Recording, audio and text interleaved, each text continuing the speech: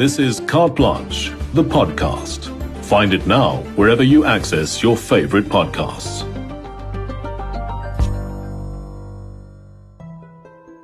The charismatic church movement dates to the early 1960s, but with their own TV channels and pastors claiming the power to make people healthy and even rich, they've never been more popular.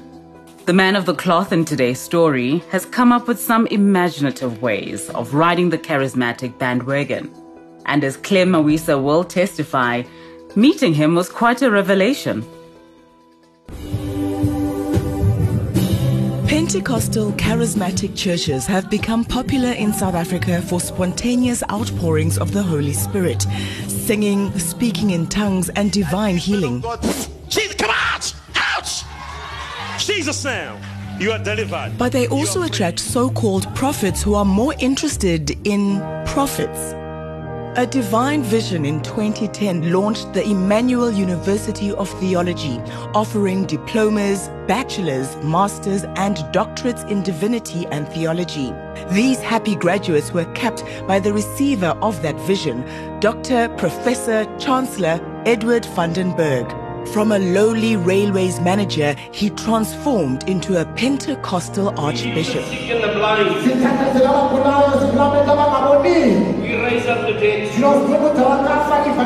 Unsurprisingly, these miraculous achievements don't all add up, so we paid him a visit at his retirement village in Boksburg.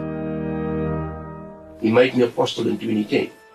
And then Straight from God. Straight from God. You became an apostle. Then he said to me, I'm an apostle. So a lot of people don't believe when the Lord talks to you. It was real. Real, for real.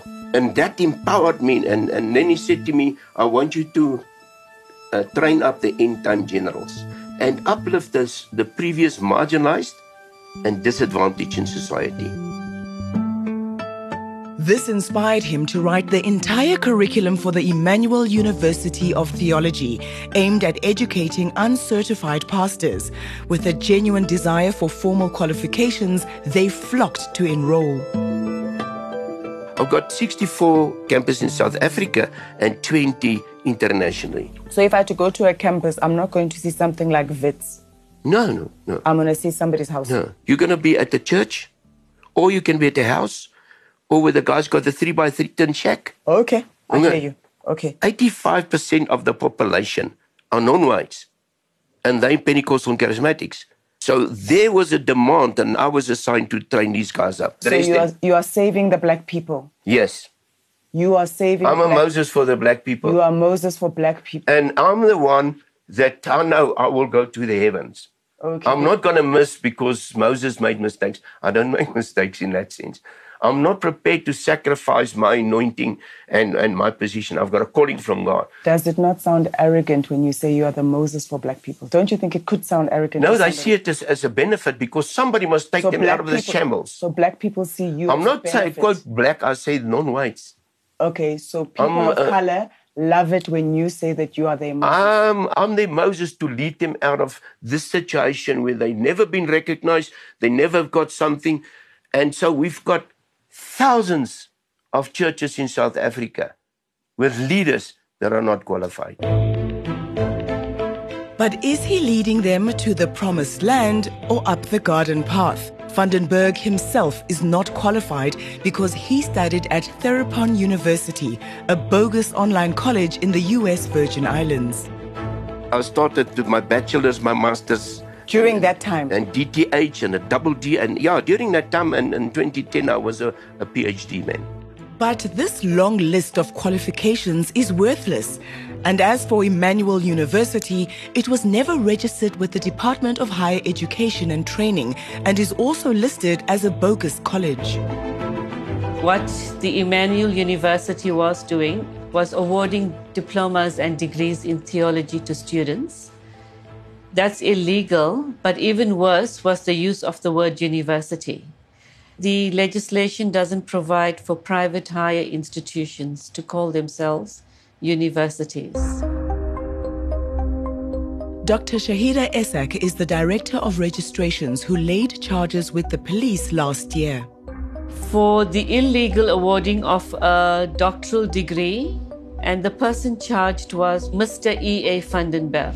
Can he call himself a No, professor? he cannot call himself a professor. Even registered private higher institutions cannot confer professorships. It's not allowed. Mrs. Isaac sent me a letter, and then I must close the campuses down. I said I will maintain the head office. I've put 10 million into this business, my pension. I said I'm not going to let it go for nothing. So, unable to pass through the eye of a needle, he simply changed the name from university to institute and carried on trading. Our franchise, so the Emmanuel University of Theology is a franchise. Franchising itself is illegal even with registered private institutions. It's not allowed. And so he's obviously seen a market in the religious sphere, and he's seen the desperation, and he's seen the ignorance, and he is basically capitalizing on that. We went undercover to Emmanuel Institute's Heidelberg campus to inquire about the fees. The franchisees introduced themselves as Dr. Johan and Dr. Lee. You got us at our best. So it's about 6,000 Rand a year for the first year. Second year is also 6, third year 6. You can do it in 10 consecutive payments, like 600. There is accreditations overseas, so we are recognized, and we're recognized through SAQA in South Africa. But the truth will set you free. The South African Qualifications Authority verifies and registers all learning achievements in South Africa. They do not recognize any qualifications offered by Emmanuel. Like everyone else, they need to be part of the quality assurance regime. And this is really so that the public can trust the integrity of the qualification itself. Our legislation in South Africa requires that all programs that lead to qualifications must be registered on the NQF. CEO Nadia Starr explains the NQF, or National Qualifications Framework, is a system that records all education levels approved by the quality councils. Emmanuel's programs don't pass muster. In terms of what I've seen on the website, those qualifications are not registered on the NQF. But Emmanuel's website falsely claims that they are. When you've got a program that is offered and at the bottom it said NQF4, what are you saying to those people who are trying to apply to a program? Those are 120 credits. But those are not recognized by SAQA, are they? No, they get endorsed by them. They're endorsed by SAQA? Yeah. They SAQA moderators, assessors, and some of them become partners with us. So these guys are SAQA, they got stamps. So our programs are stamped. Who knows what stamps they're collecting, but they're not SAQA's. I don't know the people that he refers to, but anyone working outside of the system, it would seem to me, wouldn't have the mandates to make certain decisions. So for those people that have gone through a process that is not really legitimate, their qualifications wouldn't be recognized. So what do you do when the South African Qualifications Authority doesn't register the qualifications you're dishing out? Well, if you're a self-appointed professor like Eddie Vandenberg, you don't let that ruin your business plan. You simply create your own qualifications authority, the CTQA. Christian Theology Quality Assurance was registered by Vandenberg in 2018 at an address in Boksburg. It also houses a sex shop, a gambling lounge, and a bottle store en route to the land of milk and honey liqueur. So what's CTQA's job? They look after the accreditation of the programs, and then when people do RPL, they look if they've got the. So you create the program, and then you also make sure that your own program is verified and accredited. No, that is our teachings. The CTQA is to look at the Christian theology. But the Christian theology NQF that they are looking at is yours. No, I look at the NQFs. It's yours. It's the programs that you've written. The programs I wrote. So the organization that you've created is the CTQA, is the organization that then verifies the programs that you wrote. That was the initial thing, is that we need accreditation, because I was asked, what are you going to do with the SAQA? We showed the CEO one of the qualification forms issued by CTQA. Essentially what he's done is taken the structure and even some of the wording of our qualifications from our national qualifications register and essentially appropriated it for content that is not quality assured. And in fact, as even the preamble and some of the sections are in fact very much a copy and paste of our structure. This is the evidence that he has usurped the functions of SAQA, which is a statutory regulatory body established in terms of the NQF Act. It wouldn't be fair for me to say someone is mentally unstable or not okay up there, but this is fraud.